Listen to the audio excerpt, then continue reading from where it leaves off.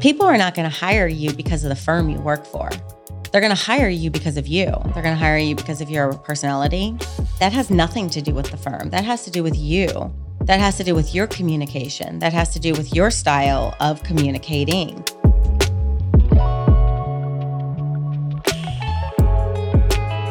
Welcome to On the Real Estate, brought to you by Adcock Real Estate Services, a show for real estate agents at any level, buyers, sellers, or anyone interested in getting into this crazy industry. I'm Jason Gillikin, CEO of Earfluence, and on episode 1, I'm interviewing the host of On the Real Estate, Kelly Dubois. Welcome, Kelly. Thank you. Well, I'm excited to introduce the listeners, the viewers to you. Thank you. For your own show I'm here. Excited. So, first of all, how did you get into real estate? How did I get into real estate? Well, I was one of those people that never knew what I wanted to be when I grew up. So I had kind of gone through a lot of different things. I grew up as a kid with parents that were in the restaurant business, so entrepreneurs. Then my mom did real estate for a while. Really? And then I got into education. What did that mean? You were a teacher? And I did not like, I don't belong there. What grade? It was elementary. So shout out to the teachers, patience of a saint. Yeah. For real. And then I worked at Pinehurst Resort for a while. And that was a fun job. I really did enjoy that. I'm a person that does not like to be confined. So I need to be moving. I got to go on the go. I like to talk. And so that was fun because we did events and we were constantly working with different people and putting things together. And I like the puzzle pieces of putting things together and taking them apart. Yeah. And then I got pregnant with my third child. Okay. And Around what time is this? What year? This was 2015-ish because he was born in 16. So I got pregnant with Luke, and then it was a lot of hours at the resort and different hours. And I was like, If you're doing events, I mean, you're out until 2 a.m. Yeah. Well, not that late, but sometimes. But so I was just like, I didn't know if I really want to do that because again, Luke was number 3, so we had 2 other kids, older kids that were in school. Then I started outweighing like daycare and what we wanted to do. So I was like, I'm just going to take a year off. So I did the stay-at-home mom thing for a little bit, and then I was losing my mind. And again, shout out to the stay-at-home moms because that is hard, but I just needed to get out. And financially, our family felt that, not working, going to one. So I was like, let me see what I can do. And I was one of those people that thought I could get my real estate license and I could make my own hours. But my mom had been telling me for years, because my mom had been as a real estate agent in Florida. And she'd been saying forever, Kelly, get your real estate license. You'd be a great real estate agent. Do it. And I never did, mainly because I was a single mom for so long. Yeah. And that's a really scary thing to only rely on a commission to get paid. Yeah. Is there a downside though in getting a real estate license? Like it no, costs a little I guess bit of money, I should have done. I could have gotten my license. I mean, it's like $700 to get a real estate license. It's 75, and this is North Carolina. I don't know other states. Right. It's 75 hours to do, and then you've got to take the class test and then the state and national test, which is very hard. So I got my real estate license in 17, the end of 17, and then started my real estate career. Then found out I was pregnant with my 4th. Oh my gosh. But that was okay. She didn't stop me. Nice. So you've got your license. What are you thinking at this point? Are you thinking of joining a firm? Like, how does that all work? I actually had been approached by the firm that I'm actually at the time. We were out, my husband and I with friends, and he came over and had said to me, hey, are you thinking about getting a real estate license? And I said, actually, I am. And he's like, well, get your real estate license. Our firm will pay for you to get your real estate license, which wow. I was like, and he's like, and then come work with us. So that's how that really all started. And I did like the idea of it, but I guess if you get your real estate license and you're paying for it yourself, you do need to figure out where you want to hang your license. Sure. Since I had already known about the firm, and it was, they were offering to pay for my real estate license, I knew also at that point I was going to go work for them afterwards. Yeah. But that's a lot of people don't think about that. That's a big decision to decide who you want to hang your license with. Yeah, and that is one of the things I wanted to ask you is how, if you have a real estate license, how do you figure that out? Like, let's say you don't have amazing relationships in real estate already. You've got your license and you're like, okay, I'm kind of a free agent now. What do I do with it? Yeah. So we get agents that'll come in, or we recruit agents, obviously. And I'll tell them whenever they'll be like, oh, I have an interview, because they're coming in to talk to the firm. But really, if you are a real estate agent or thinking about getting your real estate license, you shouldn't think about the firm interviewing you. You should now interview the firm. Huh. And that's very different to think about if you've come from a traditional job. But remember, as a real estate agent, you're a 1099 employee. Okay. You're a W-9. All real estate agents are. If you're making the commission, you are just a subcontractor of that firm. Yeah. So you should think of yourselves as your own business per se, and you're hanging your license under the umbrella of the firm. So here's the firm because you hang your license with it, but then you're under that umbrella. That's really important. The most successful real estate agents realize right away that they are going to be their own brand. So whatever firm you're talking to, see what they're going to do to support your name, your brand, your business, because it is your business. What a great point. And I feel like this is another episode that we'll need to do is how do you build your own personal brand in real estate, right? And maybe we'll get a branding expert on. Maybe I'll interview you again and figure out how to do this. But let's say I get my real estate license, and am I able to just say, okay, I'm a real estate agent. I'm Jason Gillikin Realty. Do I need to come up with an LLC? Is it like, if I'm my own brand, is it possible that I can just do my own thing? Eventually, not right off the bat. So to get your real estate license in North Carolina, you are a provisional broker. And that means that you have to do an additional 90 hours of classes to become a full broker. Got it. You have 18 months now to get those 90 hours. In the old days when I got my license, it was 3 years, which was kind of nice. But now, truthfully, most real estate firms don't want provisional brokers. They want a full broker to come to them. Even if you've never even done a transaction in your life, they're like, get rid of your PB status, which I will say, if you are a provisional broker or you're new at real estate, don't get rid of your provisional broker license immediately. This is your time to kind of have somebody help you and mentor you. You're going to get more guidance being a PB because you're under that broker in charge. Mm-hmm. So that broker in charge is going to want to help teach you a little bit more. Yeah. Well, not a little bit more, a lot more. They're going to be more hands-on with you. Because if a provisional broker gets in trouble with the commission or does something wrong, and it's the broker in charge that's at fault. Oh, okay. And that's why a lot of firms don't want provisional brokers, because they don't want the broker in charge to be responsible for them. Yeah. But truthfully, a lot of firms will just kind of have all their PBs, get rid of it immediately, and then throw them to the wild. Mm-hmm. And that's really hard because you need that mentorship to grow and figure out what to do and how to navigate case by case with clients and deals and other agents. Not all agents are going to look after you or help you the same way. Okay. This is great. I feel like there's going to be so many little nuggets of wisdom in this episode that we're going to be able to expand upon for further episodes. Yeah. And start coming up with topics It's here. a lot. Yeah. I mean, real estate is like any commission deal, right? Or any commission job. It's cutthroat. Yeah. Because you view a lot of people as competition, but at the end of the day, you should never view your competition on the other side of the deal because you both have one common job to get to the closing table. Right. So whenever you have that newer agent, help that new agent out so that you can make the deal happen. Yeah. All right. So let's get back to the interview process. Yeah. You said the broker should be interviewing the agency. Yeah, right. Absolutely. For what? Like, what are some of the questions that... How are they going to help you grow? Because you don't know anybody. Yeah. You don't know anything.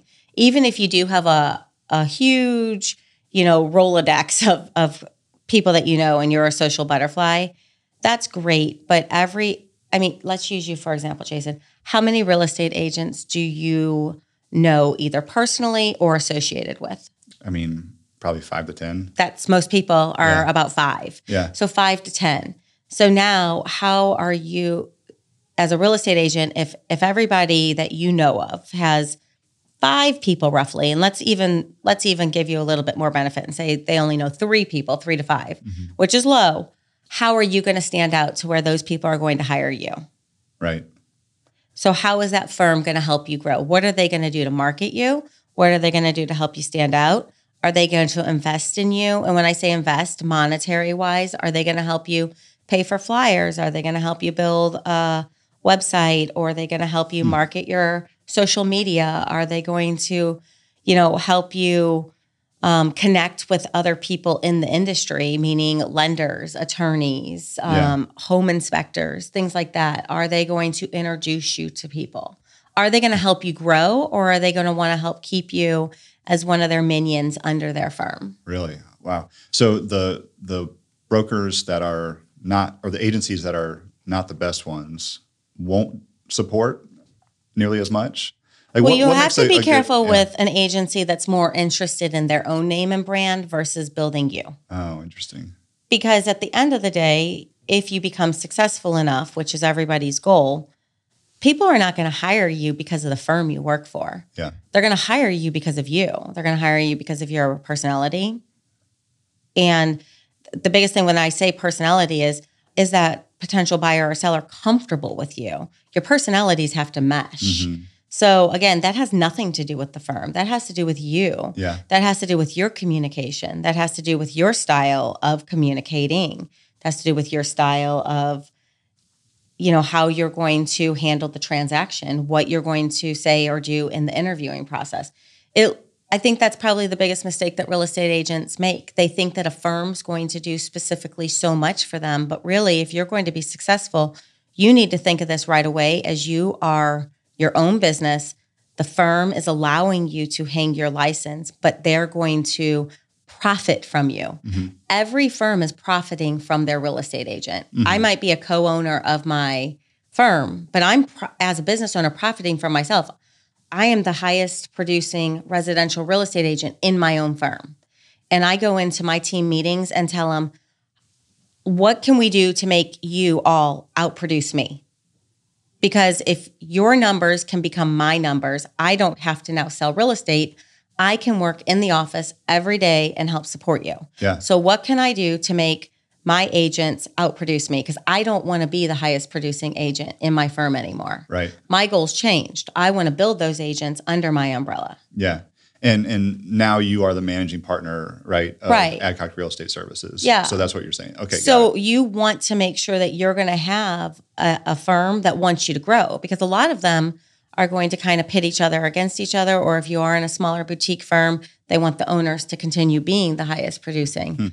You can't do both. So you want to make sure that whoever you're with wants to see you grow, if that's what you want to do. There are a lot of real estate agents that use it as a part-time job, second income, or they just want to do, 10 transactions a year. Mm-hmm. If that's what you want, that's great also. But if you're somebody that's like, all right, I want to make 6 figures plus, I want to do, however many $1 million worth of sales, that year, then you're going to be having to look for a different perspective. Right. Okay. All right. Let's go back to your journey. So 2017, you join Adcock Real Estate Services. And fast forward to 2023, you're the managing partner. There must have been some pretty quick wins with, or maybe not. What do you mean wins? Well, I mean, did you hit the ground running in your sales? I did. That's kind of my personality.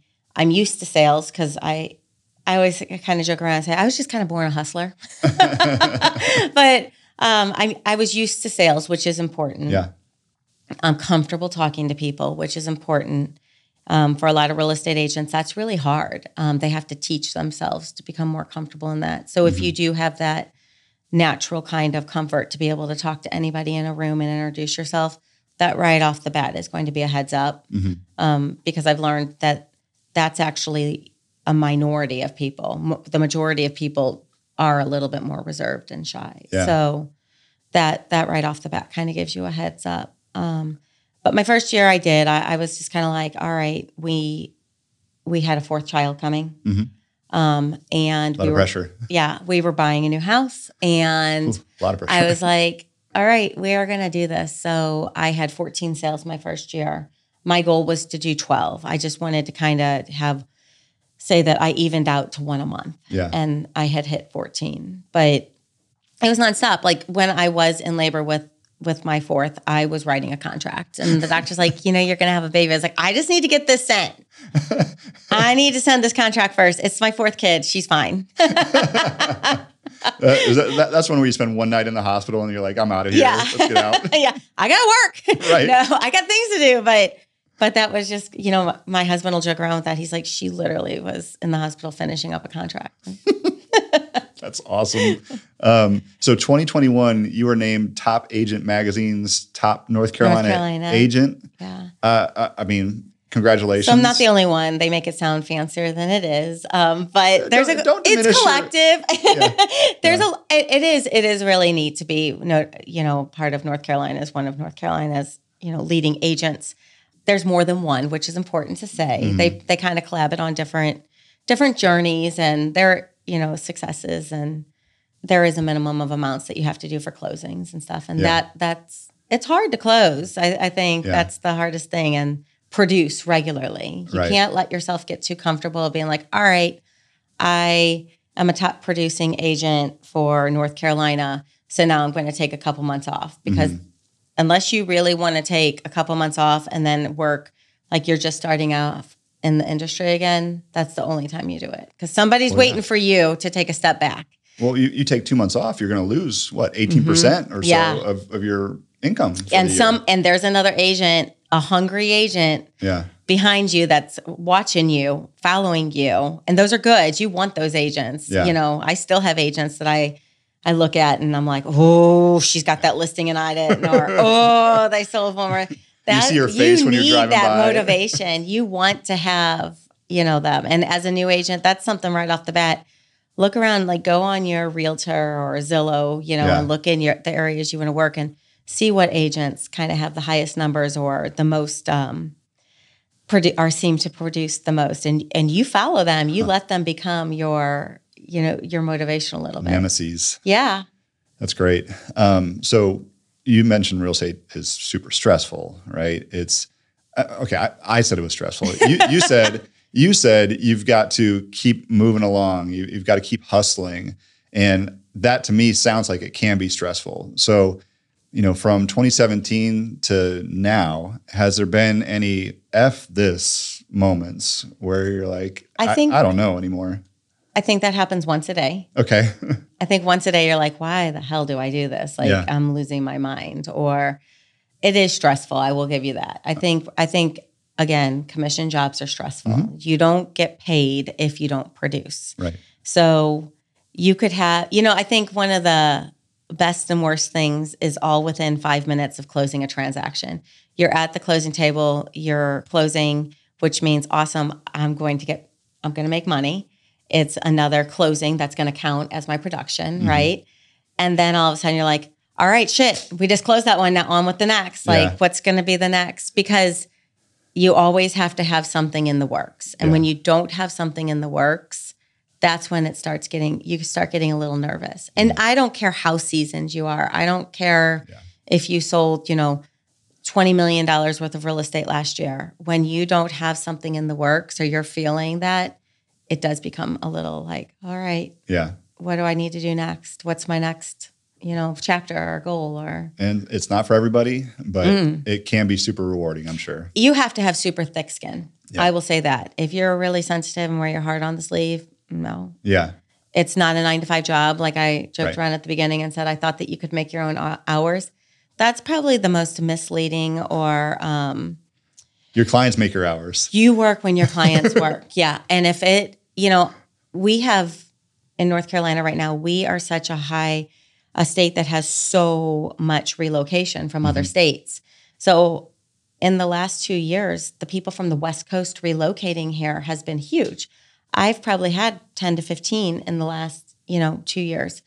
Well, West Coast time and East Coast time is not the same. Mm-hmm. So I'm doing phone calls sometimes at 10 or 11 o'clock at night because they're coming home from work. They got their kids together.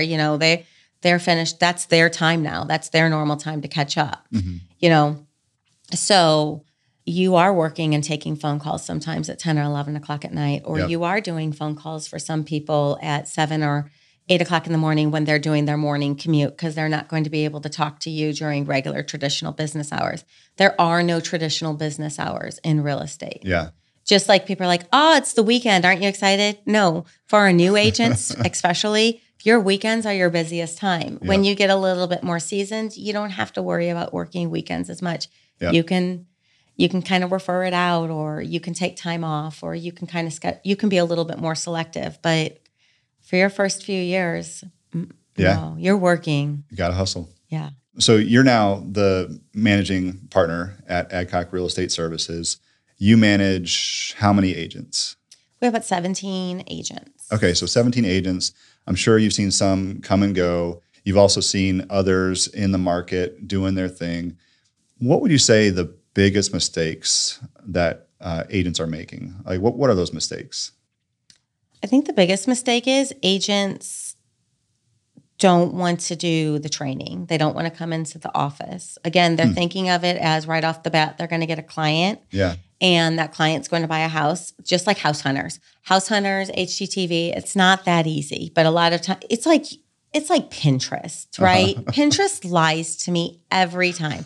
They give me step-by-step tutorials telling me I can make this cake, or I can make this wreath, or this craft. And I spend $5 million in supplies to do this. And then I finish and it's horrible, and it's disappointing, and it's defeating. House hunters is just like that. Like, you've got these couple, and you show them 3 houses, and they're pleasant. Like, the clients are so pleasant, and everybody's just ha ha ha ha. There's no meltdowns or issues. Right. They're already, they come to you pre-qualified, and they can put all the money down. And after 3 houses, poof, we've picked one, and you're done. Right. And that's such a lie. I mean, I have shown houses. I think the most houses I've shown to one specific client, I think we hit about 72. Oh my gosh. We put about 30 offers in, and that was during, the 21 insanity. But when you were in insane bidding wars and people were on a budget looking at houses and they didn't have a tremendous amount of money to put down, you knew they were going to lose, but they want to put in an offer. Yeah. That's it. You have to say yes. So you're working really hard, and it's not like that. So I think the hardest part is a lot of agents do think it's going to be that easy, including me. I thought that it was going to be much easier than it was. I was like, oh, why are we doing this again? Oh, yeah. But I guess the thing to remember is you're working with people. And what kind of training are you providing? So real estate school kind of does not real estate school is like any school, right? So I don't care if it's high school or college or real estate school. They're going and they're teaching you according to a book, and then they give you this license or this degree, and then they say, "Go, little birdie, go to your real job." And you go to your real job, and you are a fish out of water, and you don't know shit. It does not matter how well you did. I don't care if you graduated, with top of your class, or you passed your real estate license the first time.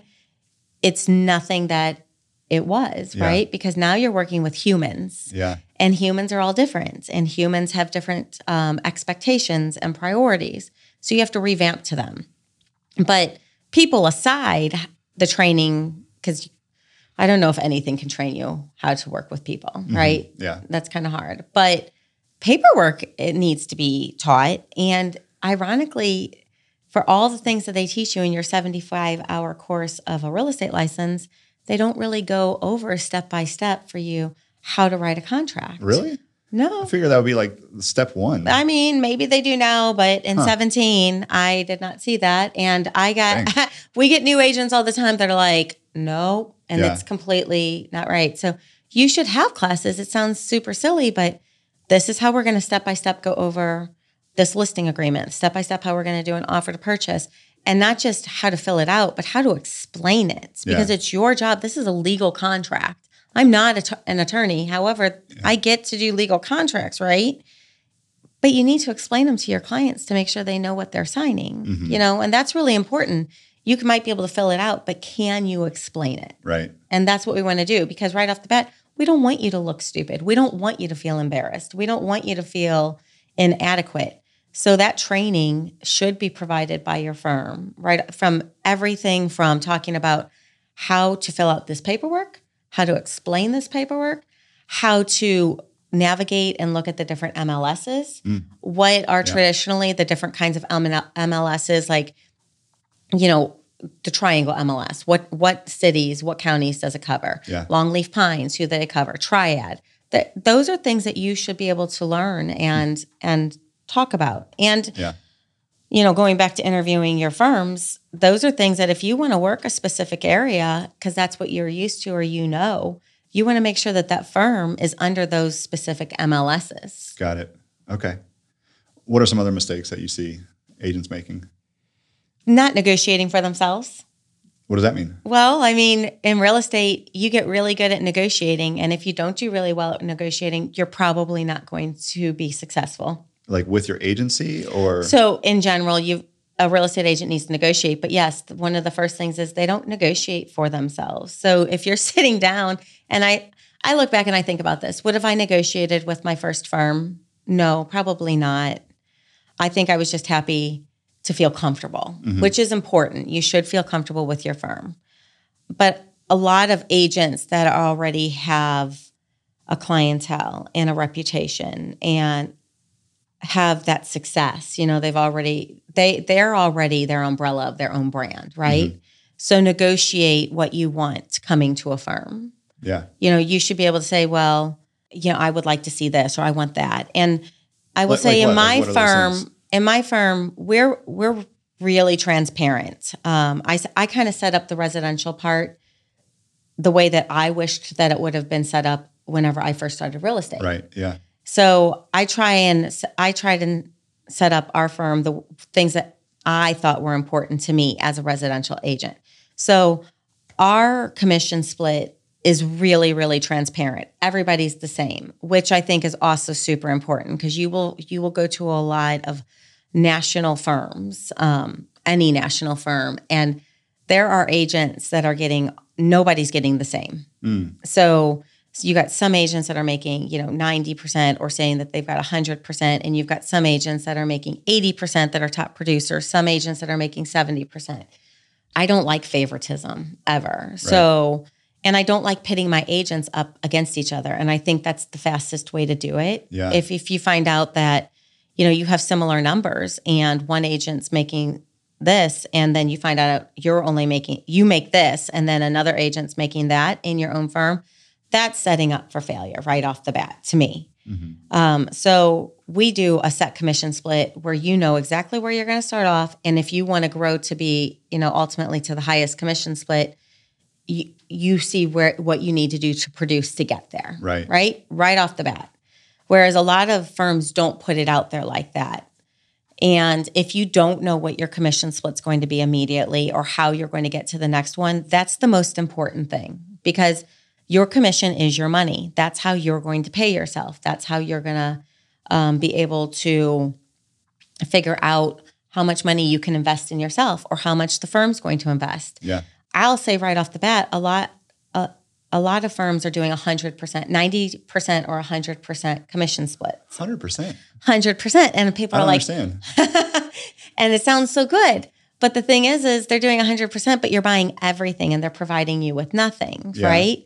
So then on top of that, you've got office fees. You have franchise fees. So those firms are making money. So I see. Don't ever think that a firm's not going to profit off of you. The firm has to profit off of you because it's very expensive to run a firm. Yeah. And agents have to have their license under that umbrella, that firm license. So don't ever think that firm loves you so much they're not going to make any money off of you. A firm needs to see an agent as being profitable, but they also want to be able to be, that agent should also want to know that they're respected and they're important for that firm. And if you don't feel that way, that's a problem because that firm can't survive without agents. Yeah. Okay. So that leads me to another question is, how does an agent know when it's time to move on to another agency, another firm, and what should they be should it just be about the commission number? No. Should it be about feeling respected? Should it be? I got rid of a top producing agent a couple of weeks ago because she was a bad vibe. I mean, it ruins the whole. So it's not about money. Yeah. It needs to be about what I had said previously. Does that firm respect you? Support you? Are they supporting you? Are they going to invest? Are they investing in you? Are they willing to invest in you more? You know, do you feel like they want you? Mm-hmm. You know, and that's really important. Are they taking time for you? A lot of new agents or existing agents are like, well, I can't reach out to my broker in charge, you know, on weekends or after 7. You should have your broker in charge saying to you or an owner of the firm, I'm available when you need me. Yeah. You know, and I get it. Like we have a broker in charge that is separate, not an owner. And she is great and she is available, but we also respect her time. And if she's going on vacation or doing something, don't bother her. Or, you know, just sometimes personalities, again, mesh differently. So there might be certain agents that mesh better with our broker in charge. Other agents might mesh better with me or feel more comfortable with me. I don't care. If you feel like you need help and you have a question, you can reach out. You're going to get a response. You're going to, right. And if you can't get that from your firm, that's huge, especially as a new agent. Yeah, this is great advice. So it's not about money because, truthfully, new agents cost money. They're timely. They take a lot of extra time to train.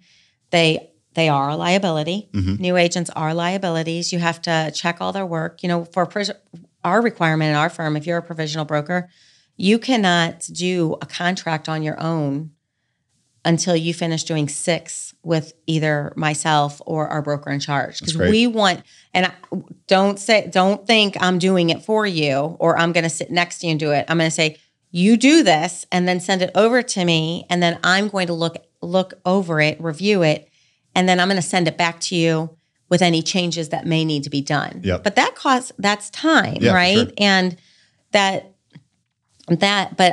what I'm trying to do is make sure, 1, that provisional broker does not go to real estate jail. And 2, they don't get embarrassed. Yep. We don't want you to be embarrassed right off the bat. And we want to build them up to where they have the confidence to be like, all right, I know what I'm doing now. I'm really good at this. Yeah.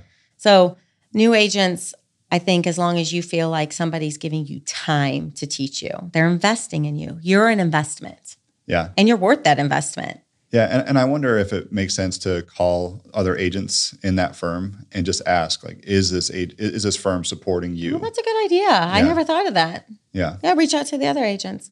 I invite new agents, you know, if they're on the cusp and they're not sure what they want to do, new or existing agents. It's harder with existing agents because everybody kind of knows and they don't want, you know, you don't want a lot of attention. Cutthroat. Yeah, it's cutthroat. And you don't want that agent. Like if an experienced agent or a high producing agent is thinking of leaving, they don't want their other firm to know yet. Right. Right. Because it's money. Yeah. So as a new agent, though, I will invite newer agents to come to our team meetings or to come to an event that we're doing and just kind of feel the vibe. Right. Because I think a vibe is important. Definitely. All right. When we were brainstorming this podcast, one of the names that you came up with was "You won't believe this shit" or "You can't believe this shit." Can't believe this shit. No, can't make this shit up. Can't make this shit up. Yes. Can't make this shit up. So instead of naming it "Can't Make This Shit Up," that's now a segment. Yeah. All right. Yeah. So can't make this shit up moment for Kelly Dubois in your 6 years of being a real estate agent. What's your best can't make this shit up moment? I think my favorite was a lady that had called me and she was all ready to buy a house. She said, all right, I need to buy a house. I'm tired of renting. And she had said, you know, I don't, you know, I want to do this like for me and my kids. She was great. Like right off the bat talking to her, I was like, I want to help her buy a house. Right. So like, all right, well, the first thing we're going to have to do is let's connect with a lender. Let's kind of figure out where you're at. And she's like, oh, okay. Now I didn't think of explaining what a lender was. Uh-huh. I just said, we're going to have you talk to a lender so that we can figure out your price point, where you want to be. And she's like, all right, perfect. Great. So I sent her to a lender that I work with. And this lender had talked to her and said something to her about, you know, what her price point was. And so she had told the lender, I don't need a loan. I have the money. And then, so the lender calls me and says, she doesn't need lending. She said she had the money, the cash. And I'm like, let me call her back. I'll see. So I called this lady back and I said, well, the lender said that you don't need to borrow any money. And she said, no. And I said, okay, then you don't need a lender. A lender's, you need to borrow. I said, well, then we just need to get a proof of funds from your bank. That's your statement showing that you have, however much money in your bank to cover the price of the house. She's like, well, I don't have the money in the bank. And I'm like, but the house you're looking at is $280,000. And she said, yeah. And I said, and you have $280,000. And she said, yes. And I said, but it's not in the bank. And she said, no. And I said, where are we going to find the money then? I was so scared asking this question. And she said, it's in my freezer. And I'm like, you have $280,000 in your freezer. And I will say she gave me the most sensible reasoning why. She's like, yes, because if my house burns down, my freezer ain't going to burn. So my money's going to stay safe. Wow. And I just remember thinking to myself, damn, first of all, she got $280,000 in her freezer. I did continue. I could not let this conversation go. Yeah. I was just so engrossed with it. It was in an old ice cream carton. So imagine going and getting a scoop of ice cream, thinking you're getting some Thin Mint ice cream or something, some chocolate chip mint ice cream or something, and you pulling out $290,000, $80,000. Wow. Yeah. Did you get paid with that ice cream pint? So here's the deal. She couldn't buy a house. What? This is very, very true. And it's a big issue. The federal government needs to know where the money comes from. Anything over, really? It used to be $6,000. I think now it's $4,000. Huh. She had she had a lot. She had like $300,000 literally just in her freezer. She could not buy a house. She can't buy many things because where is that money coming from? Where did it come from? Now, if she put $300,000 into the bank, the government's going to want to know where that came from. Well, I don't want to assume, but if that money came from illegal things, she's going to now have to say that, or you're going to have to figure out where it came from every person. If you were buying a house today and you had financing, right? Yeah. And they need your bank account statements. The lender needs your bank account statements. Mm-hmm. And they see a deposit of $6,000 cash. They're going to say, hey, Jason, you made a deposit last week, $6,000 cash. Where'd it come from? Well, if you said, it came from my brother, I borrowed the money from my brother gave it back, they're now going to ask for your brother's bank statement to show that he withdrew $6,000. Yeah. And it's all going to have to match. If you can't track that money, it's an issue. It is. I've been through that probe a couple times. It's an issue. Yeah. So if you are doing illegal activities, start depositing it, maybe a couple hundred at a time. But once you let it grow so high, you're kind of screwed. I mean, really. And how frustrating is that? What a takeaway from this episode. Takeaway. Yeah. Yeah. Oh my gosh. That is definitely a can't make this shit up. No, it's in her freezer. Wow. Have you kept in touch with her? Does she have a house? Just for fun. Uh-huh. We stayed in contact for a while. She was not, after that, she was like, I'll rent. We good. Oh. I'm not going to. Oh my gosh. Yeah. She wasn't going to draw any attention to herself. That is wild. Mm-hmm. Well, Kelly, great story. Great advice for real estate agents of all levels today. Tell us more about the podcast. What's the vision for it? I think the vision for it is to kind of keep people up to date with the current real estate market, which seems to kind of be a real roller coaster. It is definitely, you said, an insane market. It's mind-boggling to see how much it's changed and how much it keeps changing. And to kind of help navigate people who are interested in real estate and investments, whether they want a career in it or they just want to learn more about it because they're curious. Not so much like your real estate school or your seminar style information, but more conversation about situations that do happen, or little hints and tidbits of what's happening or what might be helpful with it. Yeah. Yep. Awesome. No, I can't wait. I mean, the 2 interviews so far have been amazing, great content there. And just from this conversation, it's like, oh, we've got so many ideas for other episodes. And, yes, keeping track of the market, but helping other real estate agents out and making sure that they're building their book of business and their brand and all that stuff. And I can see why you're the person to help out with that. So if somebody's listening to this, somebody's watching this, how can they get in touch with you for, if they're interested in real estate, if they need some coaching, if they're interested in your speaking, like how can they get in touch with you? So you can reach out to me on social media. I am House Hunt with Kelley. It's Kelley for Facebook, Instagram. For LinkedIn, it's Kelley Dubois, KelleyDubois. And Adcock Realty is our website. So adcockrealty.com. Google, I'm on Google. I don't think there's anything shady about me on Google. There's not. I looked. No, yeah. Thanks. Okay, so we're in the shade. Yeah. We're cool. Yeah. So just awesome. Search.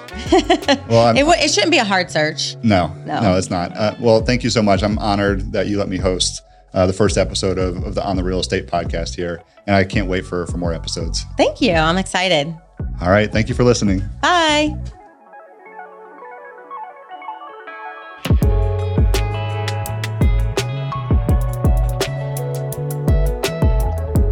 Thanks everyone for listening to our episode of On the Real Estate podcast, brought to you by Adcock Real Estate Services. Be sure to rate us, review us, and press the follow button or share on your own networks. If you do have any questions for me, please feel free to comment or shoot me a message, and we will do a podcast addressing all of your questions and do a Q&A style. Of course, if you are looking for a residential home or commercial property in this current market, Adcock would love to work with you, so please reach out to us. This episode was edited and produced by Earfluence. I'm Kelley Dubois, and I look forward to hanging out with you guys on our next podcast of On the Real Estate with Kelley.